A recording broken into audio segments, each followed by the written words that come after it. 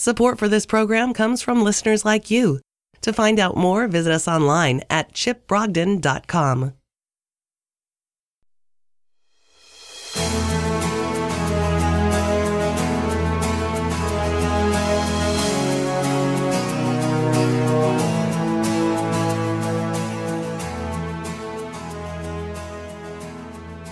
Revelation chapter 17, as we now consider Mystery Babylon. Mystery Babylon the Great. So I think we'll divide up this chapter into the following subdivisions, and I've got quite a bit of material to share with you, so I hope that you're able to take notes, or that you've got your Bible and you are ready to go. And I also doubt that we'll get through the entire book of Revelation today. So you should probably consider this part 1, and we'll finish part 2 next time, because I can anticipate that that we're going to need more time to fully consider the spiritual implication of Babylon. Who is Babylon? What does Babylon represent? So to do that, we're going to go through a couple of things. First, the origins of Babylon, the history of Babylon. Secondly, we'll look at the Babylonian exile, because that gives us another example of Babylon, who it is, what it is, how it works, how it operates. And then we'll see in the book of Revelation how John basically takes Jerusalem and turns it into Babylon. Jerusalem becomes Babylon in the book of Revelation. Now, there's evidence to support that, and we'll bring part of that evidence out in part 1. The other part will come in part 2 and later on in Revelation 18. But I am trying to paint for you right now a roadmap, a picture of where we're going to end up, so that you can see and appreciate the final stage of this journey, which is Babylon today, and the spiritual fulfillment of everything that Babylon means. So this is the mystery of Babylon the Great. The origins, all the way through the exile. Ultimately, in the book of Revelation, Jerusalem becomes Babylon, and then what is the implication? What is the application to us living today? Babylon today, the spiritual fulfillment. And this is where we get into the prophetic significance of Babylon, which I believe all of God's word is profitable. I believe all of it is applicable. And even if we take the approach, the preterist approach, that says these things all relate to something that has already occurred in the past, the preterist approach generally says that most of the book of Revelation has already been fulfilled, up to and including the fall of Jerusalem in AD 70. And they make some powerful arguments to that effect, and I think it makes a lot of sense. But there seems to be this misunderstanding that if you accept the preterist approach of Revelation, that somehow it doesn't have much application or practical value to us today. That if someone can prove that these things have already occurred, then it is little more to us than a history lesson. When actually all of these things, Scripture says, are written for our warning, for our admonition, so that we can learn from the past and not make the same mistakes that they made.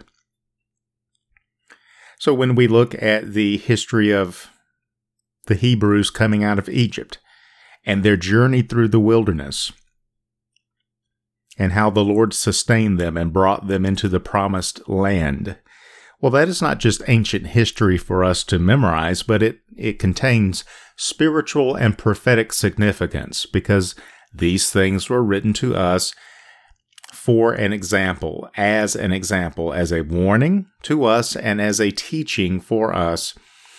And furthermore, it is a prophetic foreshadowing often of a spiritual reality that we are going to experience as well. So coming out of Egypt represents us coming out of the world. The journey through the wilderness represents our walk with the Lord, being stripped of the things of this world and being what I call reduced to Christ, and then coming into the promised land represents the overcomers and living the normal Christian life as God intended it to be lived, a life based on a relationship with Jesus, not a religion about Jesus. So all of these things are significant, not just because they are history, but because there are prophetic and spiritual applications to us today. Well, in the same way, even if we could say for sure that many of the events in the book of Revelation came to pass in a literal way in the first century, it doesn't mean it has no spiritual or prophetic significance to us today, because it does. And secondly, it does not mean that these things cannot happen again in the future in some other way. Often something happens in Scripture that is a prophetic foreshadowing of something else that will happen. And these things tend to happen in patterns, and they tend to repeat themselves more than once.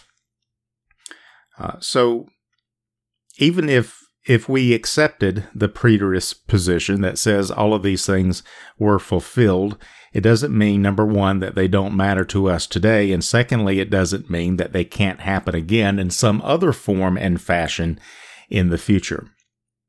So those are just some words of encouragement to you, that the book of Revelation, like any other scripture, and like all scripture, is profitable. It's useful for teaching and for warning, and I believe it does. Even if many things can be said to have been fulfilled in the past, it doesn't mean it can't also come around again and have a future fulfillment. So that's why my approach to the book of Revelation is usually a hybrid approach that takes the best of all the different ways to approach the book of Revelation and says, it could be any of these, it could be all of these. So let's keep that in mind as we begin to consider Babylon. Who is Babylon and what does Babylon represent? First, we want to discuss the origins of Babylon. So before we actually get into Revelation 17, let's go all the way to the beginning of the Bible, Genesis chapter 10. Genesis chapter 10, as we begin to consider the history of Babylon. Now, everything that happens in the natural has a spiritual force behind it. The natural is the manifestation of something spiritual, either for good or for bad. So there is a spiritual Babylon, a spirit of Babylon, and there is the historical record of Babylon, and all of these things are important as we get to the bottom of what John is explaining in the book of Revelation. So Genesis chapter 10, beginning in verse 8. Now this period of time is immediately or not long after the flood. So it says that Cush, Genesis 10:8, begot Nimrod. He began to be a mighty one on the earth. He was a mighty hunter before the Lord. Therefore it is said, like Nimrod the mighty hunter before the Lord. And the beginning of his kingdom was Babel, Erech, Akkad, and Calneh in the land of Shinar.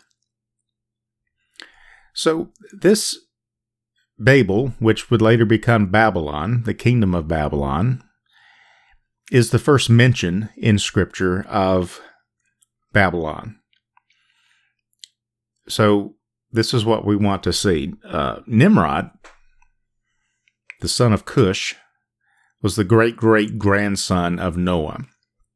Now it says that Nimrod, the reason we're focusing on Nimrod is because Nimrod founded, it says the beginning of his kingdom was Babel. Now he founded other kingdoms, other cities, including Nineveh. And so he was a founder of cities. He was an organizer. He was a leader. And Scripture says that he was a mighty one on the earth, and that he was a mighty hunter before the Lord. Now, just about all the translations I consulted say mighty hunter before the Lord. But if you dig deeper into the Hebrew, and if you read some other commentaries from biblical scholars, you see that word before the Lord could also be translated as against the Lord. So Nimrod was not Scripture is not merely commenting on the hunting skills of Nimrod. Scripture is actually indicating that Nimrod was a mighty warrior against the Lord. He was fighting against the Lord. He was a mighty rebel against the Lord. And he began to organize people and to rule over them and to reign over them as a mighty one. A mighty hunter. Now, the story of Nimrod and all of the traditions surrounding Nimrod and the very early Babylonian Empire is more than what we can cover in the limited time that we have. But basically, Nimrod was deified by the Assyrians.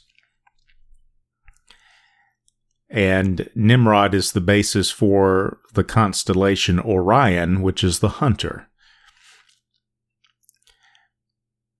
So the astrologist of Babylon attributed Orion the hunter to Nimrod. Nimrod was a mighty one, it says, on the earth, a mighty rebel against the Lord, and organized cities and actually organized a religion, a cult, around himself. Why does this matter? Because this shows the root of Babylon and what Babylon is all about. So then we go into Genesis chapter 11, the next chapter over, Genesis 11, beginning in verse 1. Now the whole earth had one language and one speech, and it came to pass, as they journeyed from the east, that they found a plain in the land of Shinar, and they dwelt there. Then they said to one another, Come, let us make bricks and bake them thoroughly. They had brick for stone, and they had asphalt for mortar. And they said, Come, let us build ourselves a city, and a tower whose top is in the heavens. Let us make a name for ourselves, lest we be scattered abroad over the face of the whole earth. But the Lord came down to see the city and the tower which the sons of men had built. And the Lord said, Indeed, the people are one, and they all have one language. And this is what they begin to do. Now nothing that they propose to do will be withheld from them. Come, let us go down and there confuse their language, that they may not understand one another's speech. So the Lord scattered them abroad from there over the face of all the earth. And they ceased building the city. Therefore its name is called Babel, because there the Lord confused the language of all the earth, and from there the Lord scattered them abroad over the face of all the earth. So isn't it interesting? And again, this was the first city, the first kingdom mentioned in Scripture, that Nimrod founded. The beginning of his kingdom was Babel. And isn't it interesting that the first thing that Nimrod attempted to do was to organize his community? He was a community organizer, but he tried to organize a city. He tried to bring people together to rule over them, but also to create a political and a religious system that would strengthen man. And I say it's religious. Much of what I'm sharing with you is from the pages of secular history and not necessarily from Scripture in terms of what Nimrod did and the ancient Babylonian religious cult. Scripture doesn't speak a whole lot to that, but it does mention something very important here as we consider the basis of this city and the rationale, the reason why they wanted to build this tower. It says that this city and the Tower of Babel in particular is something that they wanted to build to reach to the heavens. A tower that would reach to heaven, and it represented, since Nimrod is the founder, it represented rebellion against God and the deification of man as God. And just look at the self-centered nature of it. They said, "Come, let us make for ourselves, let us build for ourselves, let us make a name for ourselves." So God wanted them to scatter, to be fruitful and multiply, replenish the earth.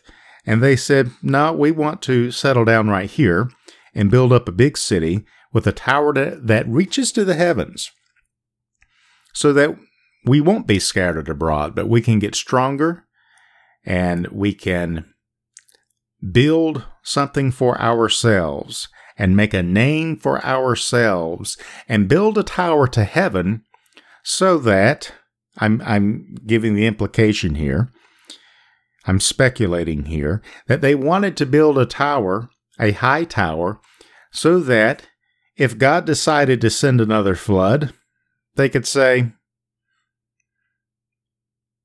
"Oh well, we can just climb this tower. We can build a name for ourselves. We can protect ourselves. We can build a tower that reaches to heaven, so we don't have anything to fear. We don't have to be afraid of another flood. We don't have to be afraid of God punishing us. We're going to build this tower. We are going to build this city. We are going to make a name for ourselves." And so this is what Babel represents. Babel, the name actually means confusion by mixing. Confusion. Babel is confusion. And to speak incoherently today, actually the word is Babel. So this is where the etymology of this word is coming from. Babel means confusion by mixing, and it represents the mixing of what? Well, mostly the mixing of political power with man-centered religion. It's the mixture of political power with man-centered religion. Nothing activates the emotions, nothing controls people, nothing gets people going more than politics and religion. And if you can combine those two forces, then you have a very, very powerful mixture. In this case, God came down and he saw what they were doing, and he says, "No, it's really too early for this globalist movement. It's really too early in the history of man for them to be allowed to create a one-world government or a one-world religion. That will not be for many, many millennia to come. And so let's confuse their language and put a stop to this." So we see the Lord directly intervening here in the beginning to discourage this kind of a mixture of political power and man-centered religion. Because as we have said previously, whenever you combine church and state, or whenever you combine politics with religion, you are creating a circumstance that is going to be detrimental to the people of God. Because it always ends badly for people who want to bear the testimony of Jesus when the political authorities exercise religious power as well, or when the religious system is subservient to the political system, or when those two systems are mixed, or when those two systems cooperate with one another. It always means something bad for those who find themselves on the wrong side of the religious establishment. Meaning, if you don't worship God the way we say you should worship God, if you don't follow the traditions, if you don't follow the customs, if you don't submit to the religious authorities, if you are not pure in your doctrine as we define doctrine, as we define teaching, if we find you to be not towing the line, then not only do we have the power to excommunicate you, but we have the power to exterminate you. And that's the history of religion is a history where anytime religion and state came together, church and state, or religion and state came together, it always meant that somebody is going to be killed for their beliefs. So this is the genesis, the origins of Babylon.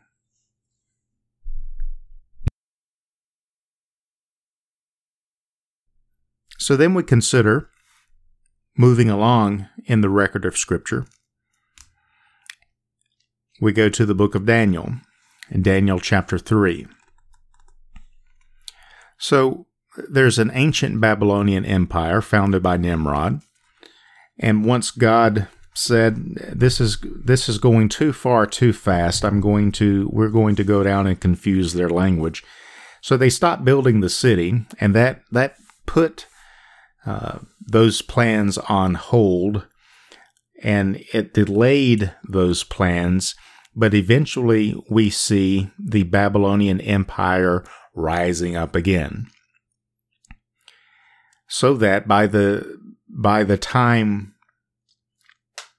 of that Israel was established as a nation and as a powerful nation, that the kingdom of Babylon was a world power in partial fulfillment of what Nimrod was trying to do in the beginning: build a great city with a tower that reaches to heaven, and control people, make a name for themselves, and control people politically as well as religiously. And so the kingdom of Babylon began to become a world power. And it was a world power that began to threaten the nation of Israel. And so we know from the history of Israel that the empire of Babylon destroyed Jerusalem in 587 BC.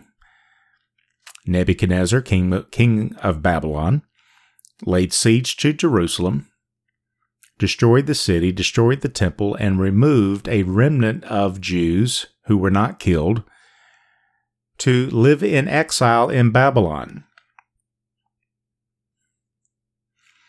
So you see, from the beginning, the desire was to rule the earth, and to do so through political and religious control. God put a stop to that and delayed that purpose for a period of time, and until then he permitted that purpose. He permitted them to build that city and build that empire. And so ultimately it was the Babylonians who destroyed Jerusalem. So that's where we come to in Daniel chapter 3, and I will not read the entire chapter, but this chapter 3 of Daniel describes very succinctly how Babylon operates. And this is where the king of Babylon, Nebuchadnezzar, made an image of gold. It was 60 cubits tall and 6 cubits wide. And they passed the commandment that we're going to play the music, and when you hear the music being played, that everyone, no matter what your nation, no matter what your language, no matter what your belief, when you hear the sound of the music being played, you will fall down and worship this image that we have made. And if you will not, you will be cast into a fiery furnace. And so this sets up the Shadrach, Meshach, and Abednego being cast into the fiery furnace because they refused to bow down. And then the fourth man appeared with them there in the fire so that they were not harmed. But we turn to it as an example of Babylonian thought. Babylon absorbed many nations, and their standard method of operation was to force these nations, these defeated foes, to abandon their own customs, to abandon and forsake their own religious ideas, and be absorbed into the Babylonian culture and become one of them.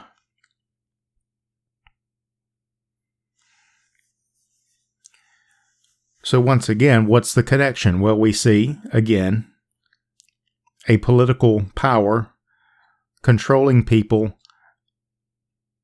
with religion. And so this was the way Babylon operated. Now, later on, the Greeks, for example, Alexander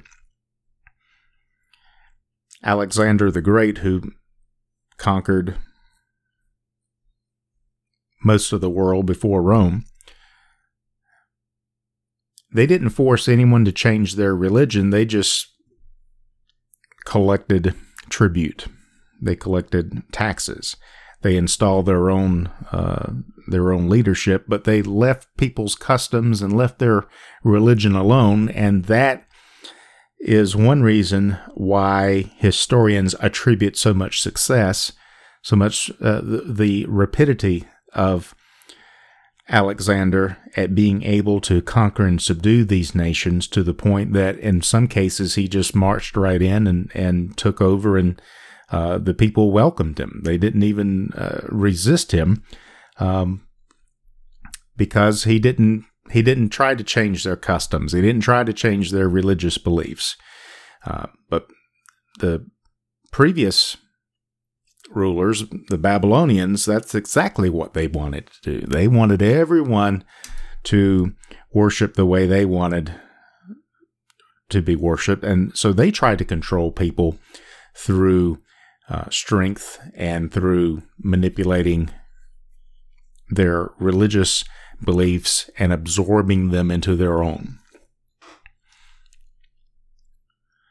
So Daniel 3 is a good example of that Babylonian pattern. It's creating, for example, in Daniel 3, it's creating an image of gold and forcing everyone to worship this image or they would be killed.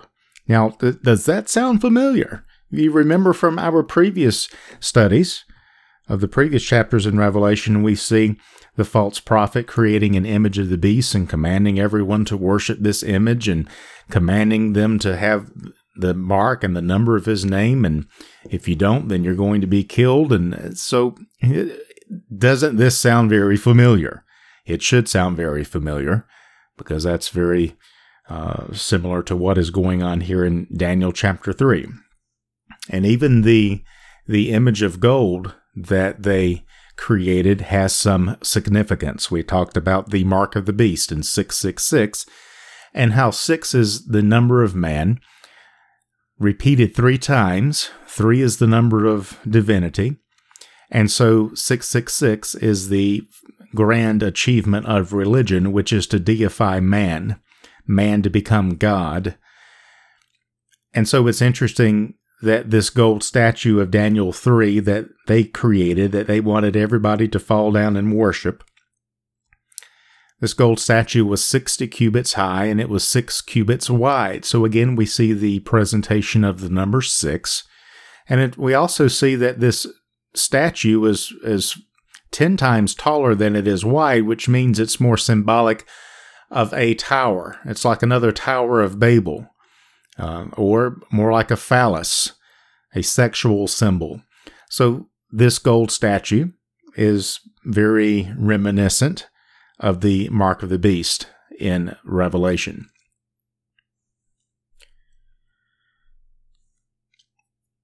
It's also significant to consider the Babylonian kingdom here in the book of Daniel, because this kingdom, the Babylonian kingdom, is part of the beast in Daniel's dreams, and we saw that the beast in John's revelation, in John's vision, is really just a combination of all the beasts that Daniel saw in his dreams, and the first beast, the first world empire that's part of that beast, is Babylon. So that's important to note because it indicates that the beast in John's revelation is and contains elements that are both political and religious. And the reason I believe that has to be the case is because I believe that people who are trying to govern the world, globalists, people who are trying to rule the world, I believe that they realize that people are more devoted and more fanatical over their religious beliefs than they are their political beliefs. And I think they realize that in order to truly get power over the nations of the earth, it's necessary to bind them together not according to their politics, but according to their religion. Now, this is very critical to understanding how all of this applies today. And the reason I share this is so that we can recognize these elements and recognize these characteristics and these traits of the spirit of Babylon when we see them coming up. So when we see, for example, Christians trying to take over the government or trying to get church and state to come together, you will see the same element of Babylon in that as you do in, for example, Sharia law, the Islamic version of controlling people by politics as well as controlling their religious beliefs. So it is all, there is nothing new to this. There is nothing strange or surprising about any of this. And in fact, it has its origin and its root all the way back in Genesis, all the way in the beginning of the Bible, many millennia ago, where one man began to be a mighty hunter against the Lord and began to organize man into a very powerful political and religious system.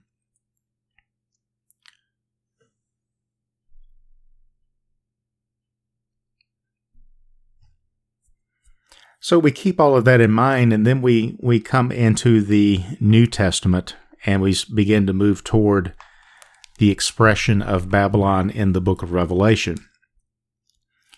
Now we know that eventually God called his people out of Babylon. The Babylonians were defeated by the Medes and the Persians. And it was Cyrus who issued a proclamation that the Jews should be allowed to leave and return to Jerusalem to rebuild their temple and their city. And so that was the origin of the call to come out of Babylon. But what happened in the course of time, as you know, Jerusalem was reestablished, the temple was rebuilt, the priesthood was reinstituted, and Jerusalem became very prosperous and very powerful.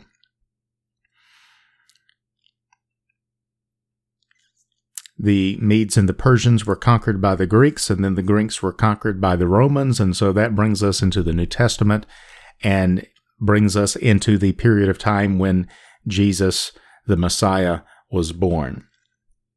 But by the time of the birth of Jesus, the Messiah, Jerusalem had become apostate.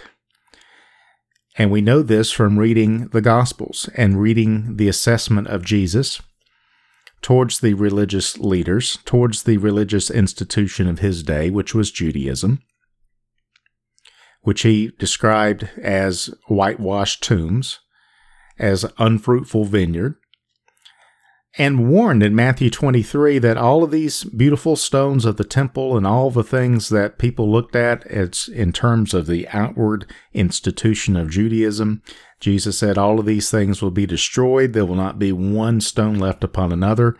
And so in Matthew 23, just after he gives his woes to the Pharisees, how will you escape the damnation of hell?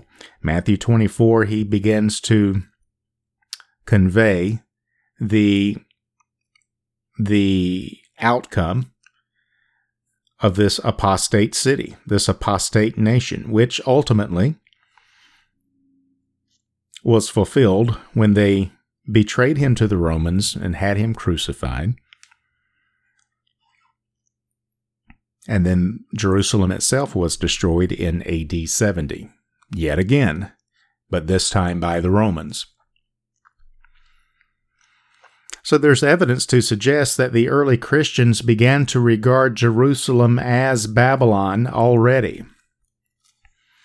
They began to regard Jerusalem as yet another political and religious system that was detrimental to the purposes of God, something that claimed to be of the Lord and yet was opposed to the Lord because they had failed to recognize Jesus the Messiah.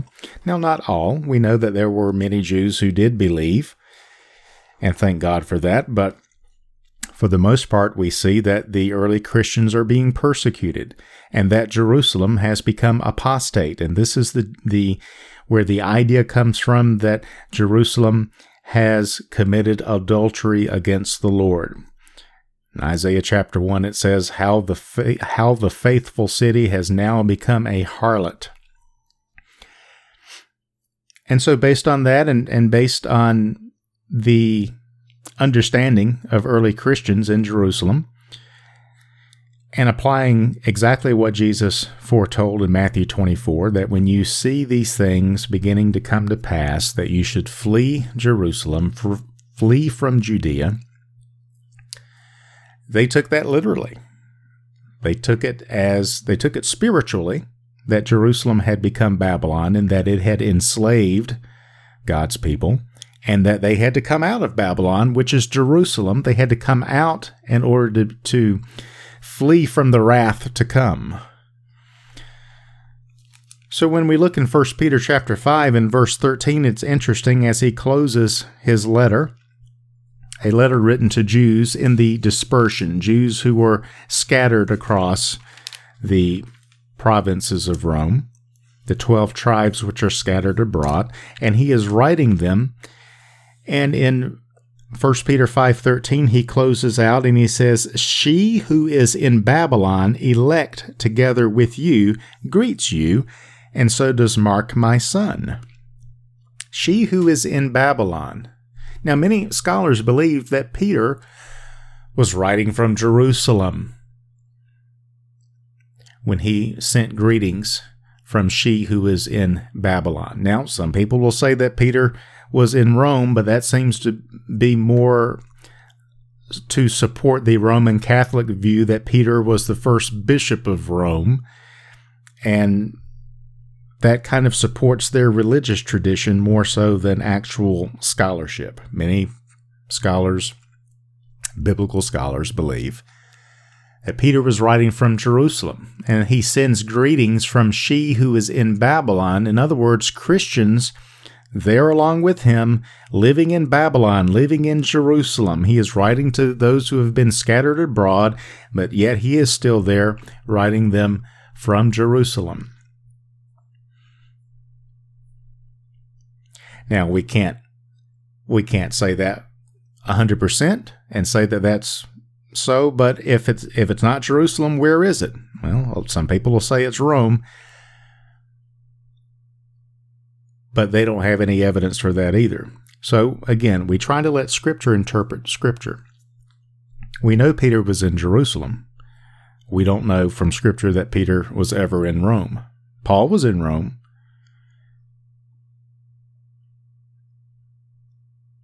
So all of these things suggest to me that Peter was in Jerusalem and was referring to she who is in Babylon, elect together with you. Who was that referring to? Christians in Jerusalem. That's what I believe.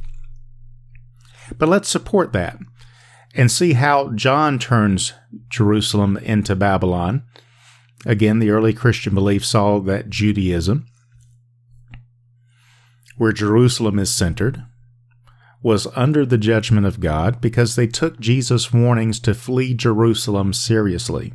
Jesus said that all these things you see will be destroyed. He said, when you see the armies surrounding Jerusalem, then look up and to flee. You can read about that in Matthew 24. If you're on your roof, don't even go down. You need to get out of town, so to speak, because Jerusalem will be turned over, will be trampled. And that's not the only place that he said that. He said that in other occasions, other instances as well. And he wept over Jerusalem. But he said, you didn't recognize the time of your visitation, and now your house will be left desolate. In another place, he says, the kingdom will be taken from you and given to another nation. So early Christian belief interpreted all of that literally as well as spiritually. And so we see that John continues in that. Previously, we've seen that John associated Jerusalem to the great city, which spiritually is called Sodom and Egypt. We saw that in Revelation 11:8. So now we can turn back to Revelation, the book of Revelation, chapter 11. Back to this scene of the two witnesses, which is really just symbolic of everything that is repeated again for us in Revelation 13, 14, and 15, and going on through 16 and 17. But Revelation 11:8 says, and their dead bodies will lie in the street of the great city, which spiritually is called Sodom and Egypt, where also our Lord was crucified. So here, John is very plain, and he spells it out.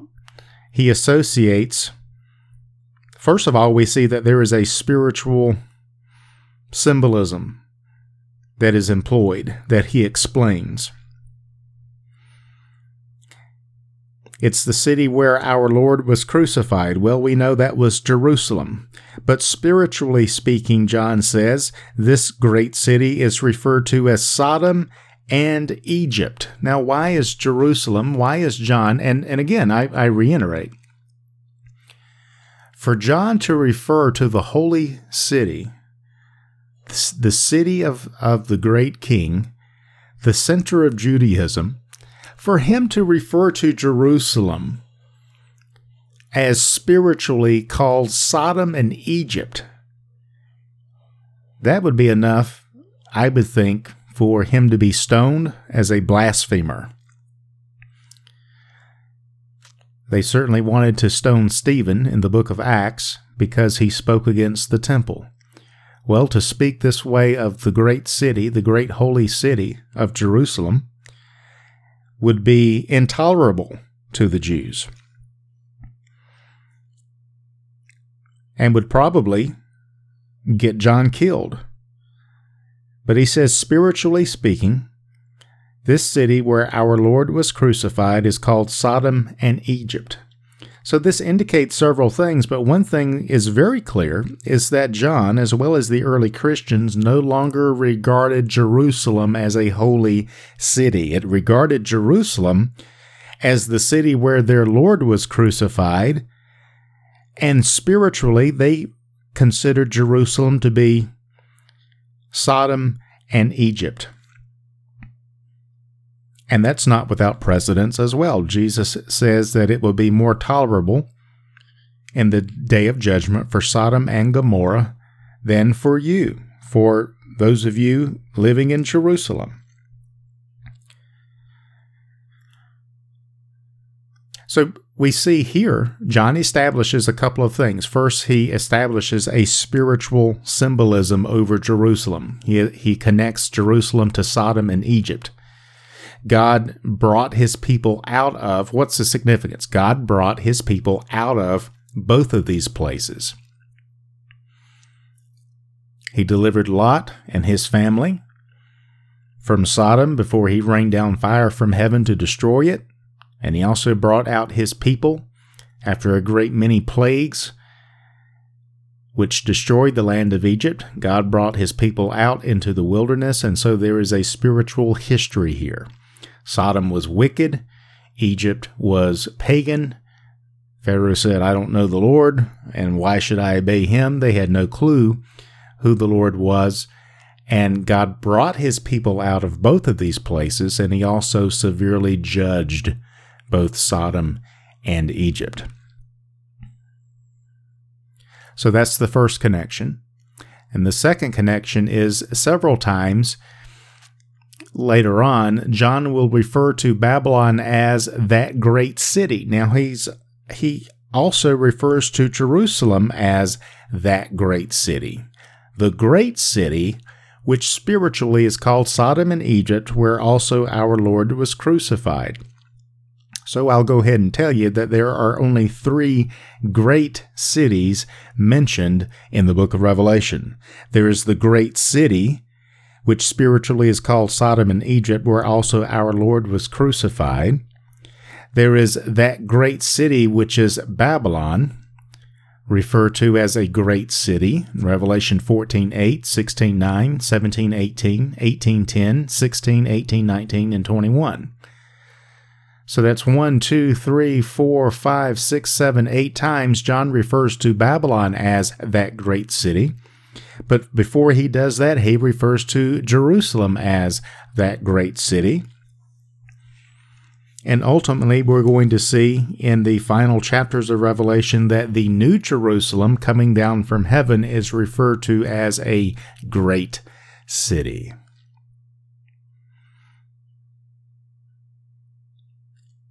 So all of this suggests that Jerusalem has become Babylon in the mind of John and in the belief and understanding of the early Christians.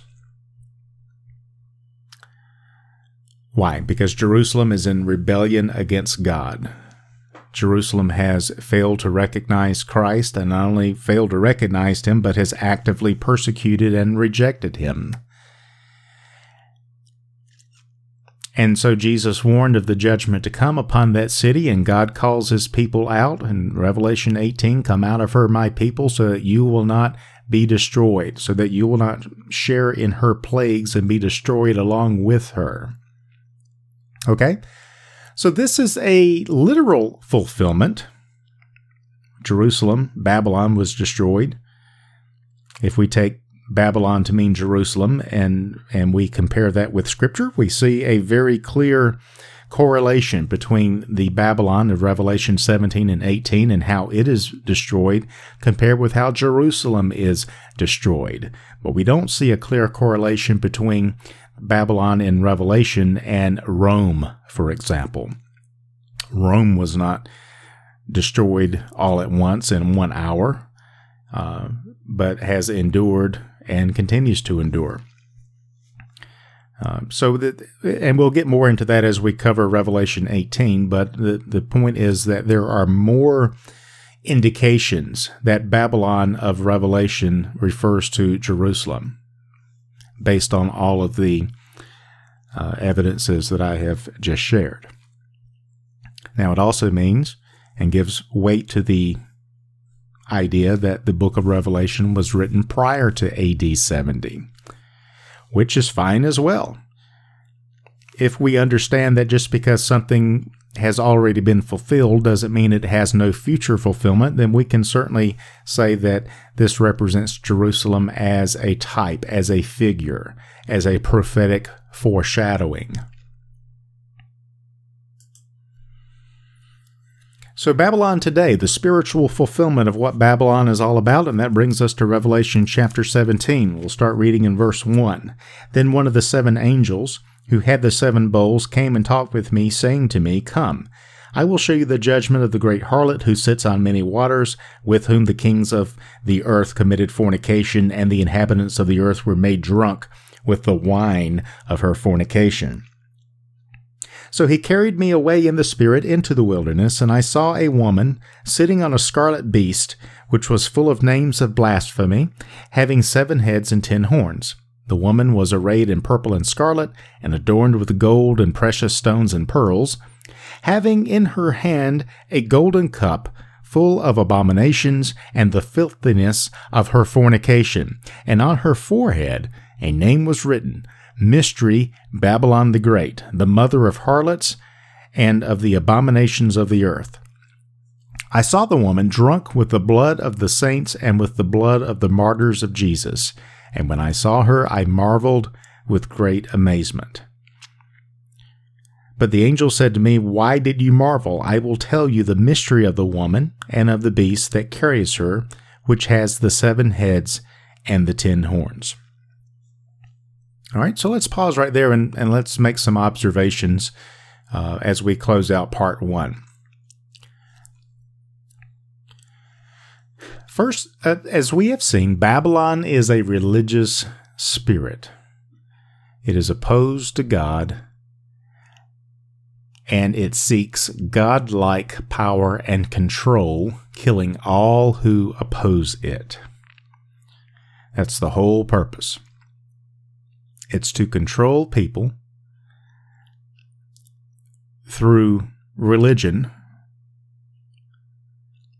and it's to achieve through religious control what cannot be achieved merely by political control.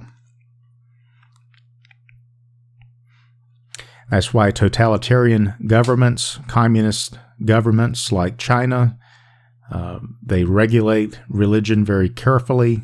Religion and state are intertwined, and they monitor religious activity very closely because people are more devoted to their religious beliefs than they are to their political ideology.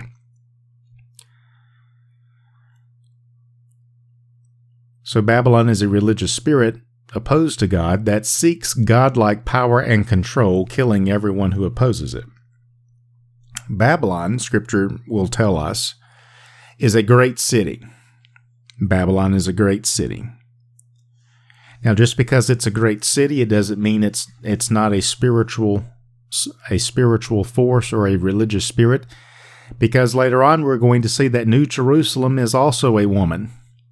So, New Jerusalem is referred to as the bride of Christ, and it's a city. Babylon is referred to as a harlot, a woman riding on a beast, drunk with the blood of saints and with the blood of the martyrs of Jesus. And she is also referred to as a great city. Well, what is a city? A city is really nothing but an organization of people who live and work in close proximity. So a city is really just a vast organization of people living and working together. That's it.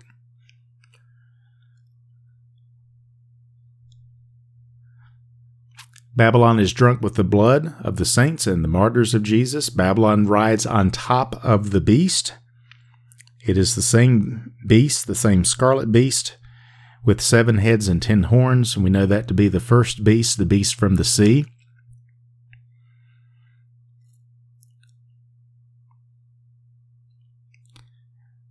And also, as we've said, Babylon, Old Jerusalem, is being contrasted with New Jerusalem. That's what makes New Jerusalem so significant, and New Jerusalem is also referred to as a great city in Revelation 21:10.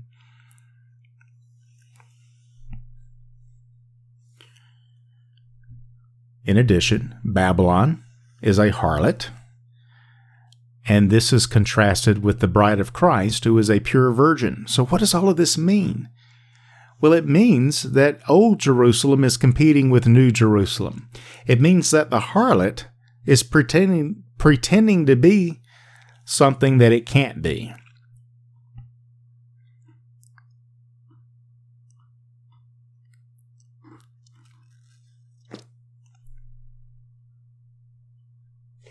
But most of all, Babylon represents religion, the spirit of religion, in all of its forms.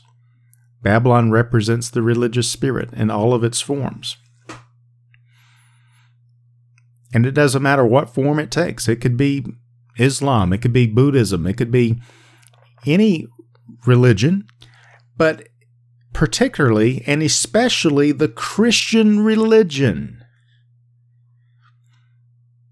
Now, this is going to sound shocking and surprising to those of you who are not familiar with my writings and teachings. But for those of you who understand the difference between a religion about Jesus and a relationship with Jesus, and have had some experience in that religion about Jesus, then you'll understand that the spirit of Antichrist doesn't just mean against Christ. It means coming forth as Christ, yet opposing Christ. So here is a woman who is all dressed up as if she is a wealthy, prosperous person, but she's actually a harlot, a counterfeit bride. Here is someone that is supposed to be a great city, and yet spiritually it is Sodom and Egypt, and ultimately revealed as Babylon. Something that has been built and organized to create a name for itself, to control others, and it actually comes forth as God and yet opposes God. So whose blood is she drunk with? Drunk with the blood of the saints and of the martyrs of Jesus. Religion has killed more Christians in the name of Christianity than all other religions combined. So Babylon represents religion in all of its forms, but particularly and especially, I believe, it represents the Christian religion. And could I just call it the harlot church system, or churchianity,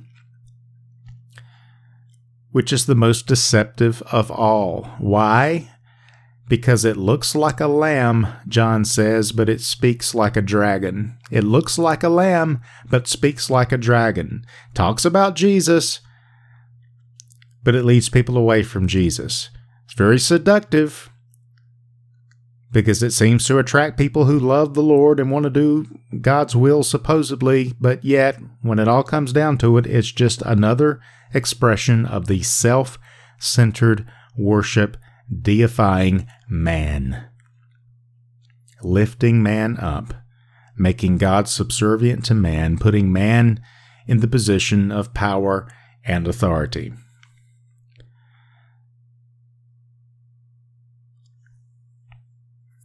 And furthermore, when we get into Revelation 18 and we hear the Lord crying out with a loud voice from heaven saying, "Come out of her, my people, lest you share in her sins and lest you receive of her plagues."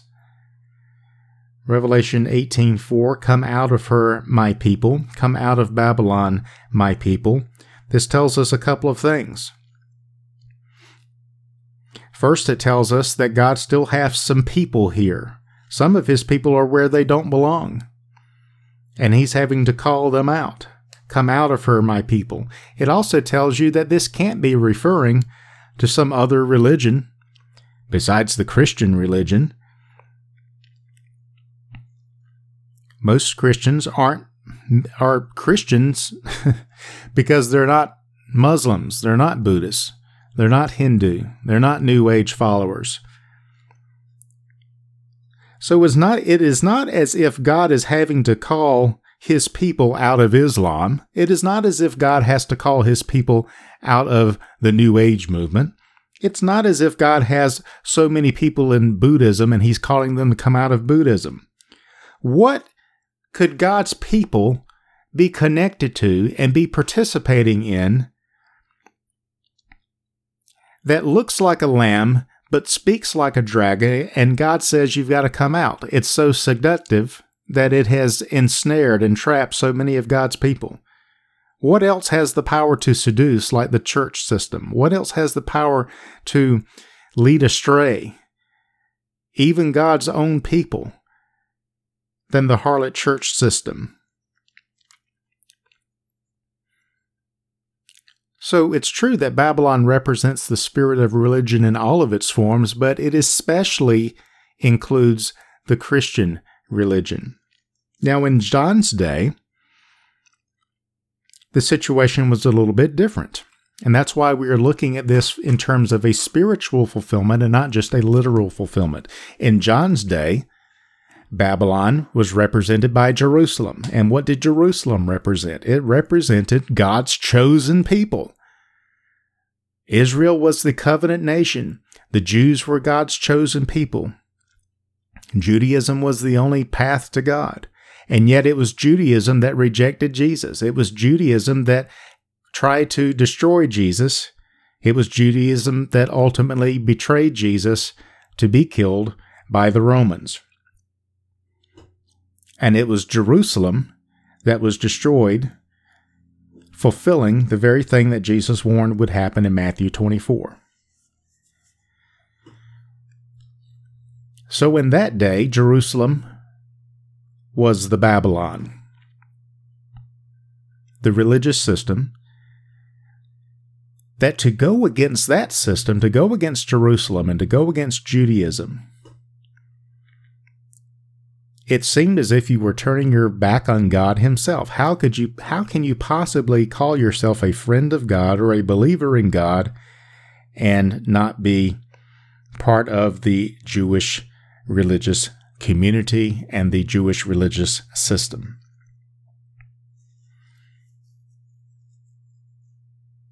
And this is why in the book of Acts they had such a difficult time. They only preached Jesus to the Jews. To preach Jesus to people who were not Jewish, that was unthinkable. And yet once they did, and the Holy Spirit began to bring Gentiles into the Christian community, then they began to realize that Christianity and Judaism is not going to be compatible. And they began to understand that they couldn't save Jerusalem because Jerusalem was going to be destroyed. And they had to come out of Jerusalem. Jerusalem became Babylon. They were the ones now. God's own people were the ones standing in the way of God's purposes. So God says, come out of her, my people. And they did. And they evacuated Jerusalem. And they scattered abroad, and some of them settled in the wilderness. So that's the literal fulfillment of that. But spiritually speaking, it's the same thing that's happening today, only today it's not Jerusalem, it's the Christian religion itself. It's the religion about Jesus that has taken preeminence over a relationship with Jesus. The religion about Jesus is Babylon.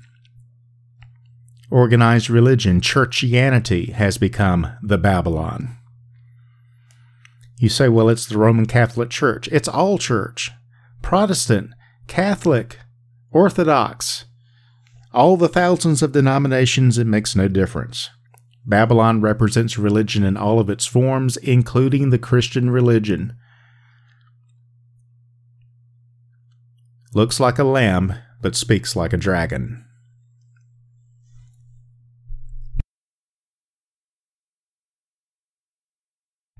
So as we close part one, let's look at how various people will interpret what we have discussed so far. And this speaks to the question of who is Babylon. Well, different people, of course, look at it differently. Preterist position is that Babylon is Jerusalem. The Christians came out of Jerusalem and evacuated it shortly before it was destroyed by Titus in AD 70, and that's what Revelation 17 and 18 is talking about. Okay, probably. That's true. Again, doesn't mean it doesn't have another future fulfillment. As the historicists would say, their interpretation is that Babylon is the Roman Catholic Church, and that the Protestant Reformation marked the beginning of its demise and its judgment. So whenever you are in the situation, in the history of the moment, it always seems as if things are very clear. And however, with the hindsight, 500 years later, we see that the Protestant Reformation made some cosmetic changes to the Roman Catholic system, but essentially, if you say that Babylon is the Roman Catholic Church, it does kind of fit Mystery Babylon the Great, the mother of harlots and of the abominations of the earth, because the Roman Catholic Church actually spawned the Protestant Reformation, and now we have thousands and tens of thousands of churches and denominations, each believing their own unique thing, and still seducing God's people and leading them astray from the simplicity of Christ, giving them a religion about Jesus instead of a relationship with Jesus. All of that is predicted as well. If you read the kingdom parables of Jesus, you'll see that none of this is surprising or shocking. So this is how the historicists will interpret Babylon. And they make a very persuasive case. If we are looking at things from a spiritual perspective, then it certainly fits as well. The futurist interpretation says that Babylon represents a future one-world globalist religion, part of the Antichrist, part of the beast system. The two beasts coming up that we discuss, one out of the sea and one out of the land, the beast and the false prophet, all of this refers to a future one-world globalist religion. Is it Islam? Is it Christianity? Is it Judaism? Is it some combination? Is it a New Age? Or is it atheism or humanism? Your guess is as good as mine. The futurist interpretation puts all of this into the future, into the land of speculation, and so we can't say for sure. Now, the spiritual interpretation, which makes more sense to me, and as I have said, is that Babylon represents a religious spirit. It manifests itself and has manifested itself at various times, all the way since the beginning of Babylon in Genesis 10, founded by Nimrod. This religious spirit manifests itself through Judaism, Christianity, Islam, New Age, and many of these other religions, all of these other religions that are leading people astray from the simplicity of Christ. Remember, it is the dragon who is angry, who comes down to the earth, who comes to steal, kill, and destroy. And he knows that his time is short, and so he creates two strategies. He creates a political strategy, and he creates a religious strategy. And these two strategies working together is how he tries to get control over the nations of this world. So the spiritual interpretation of Babylon says, look, it's Judaism. Sure, it's the Roman Catholic Church. It's even the Protestant Church. And in some ways, it's even the house church movement, because it's not a particular religion or movement or denomination that we point to. It is the religious spirit that we are looking at. It is the nature of religion itself that is the enemy of God. Now, since most people have been trained to equate God with religion, it is very difficult for them to separate religion from God. It's very difficult for them to separate religion from relationship. But you must make that distinction. You must make that separation in order to understand how we can say that a religion about Jesus has done more damage than any other religion on the face of the earth. It's the religion about Jesus that is the greatest seduction and deception of all time.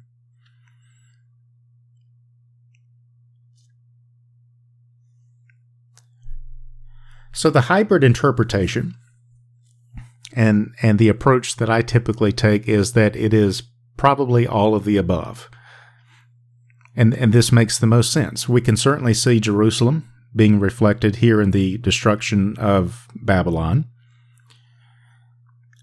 We can certainly see the harlot and the blood of the martyrs being on the Roman Catholic Church, without a doubt. But we also see that same spirit of religion passing on through the various Protestant denominations as well. And the Orthodox branch of Christianity, all of it is steeped in religious activity. Might this also point to a future one-world globalist religion? Well, of course it might, and it probably will, because that has been the direction of history up until this point. I'm saying there's nothing surprising about that. And I'm saying don't just think that it is something that is off in the future. It is here and now, and it is being developed as we speak. It's been going on ever since Nimrod in Genesis 10. So when people begin to share specific evidences of globalism or a one-world government or a one-world religion, they do it as if this is some new revelatory thing in and of itself, and it's not. It's just the same strategy of Satan that has been at work since the beginning of time, to organize men into rebellion against the Lord. And what better way to do it than by creating a religious system that looks like a lamb but speaks like a dragon? It's the perfect deception. But it is a deception that is revealed and made known to those who love the truth. Scripture speaks of God sending a strong delusion upon those who don't love the truth.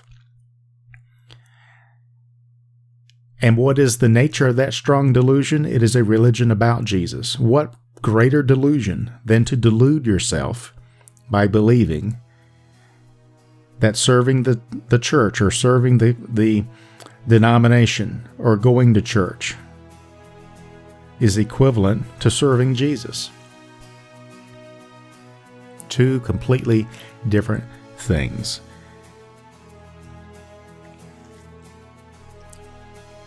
The spiritual interpretation as well is basically saying this religious spirit of Babylon has manifested itself at various times in history. It has prophetic significance. We see it over and over again. And so Babylon kind of incorporates and gathers up together into one symbol everything about religion that is the antithesis of a relationship with Jesus.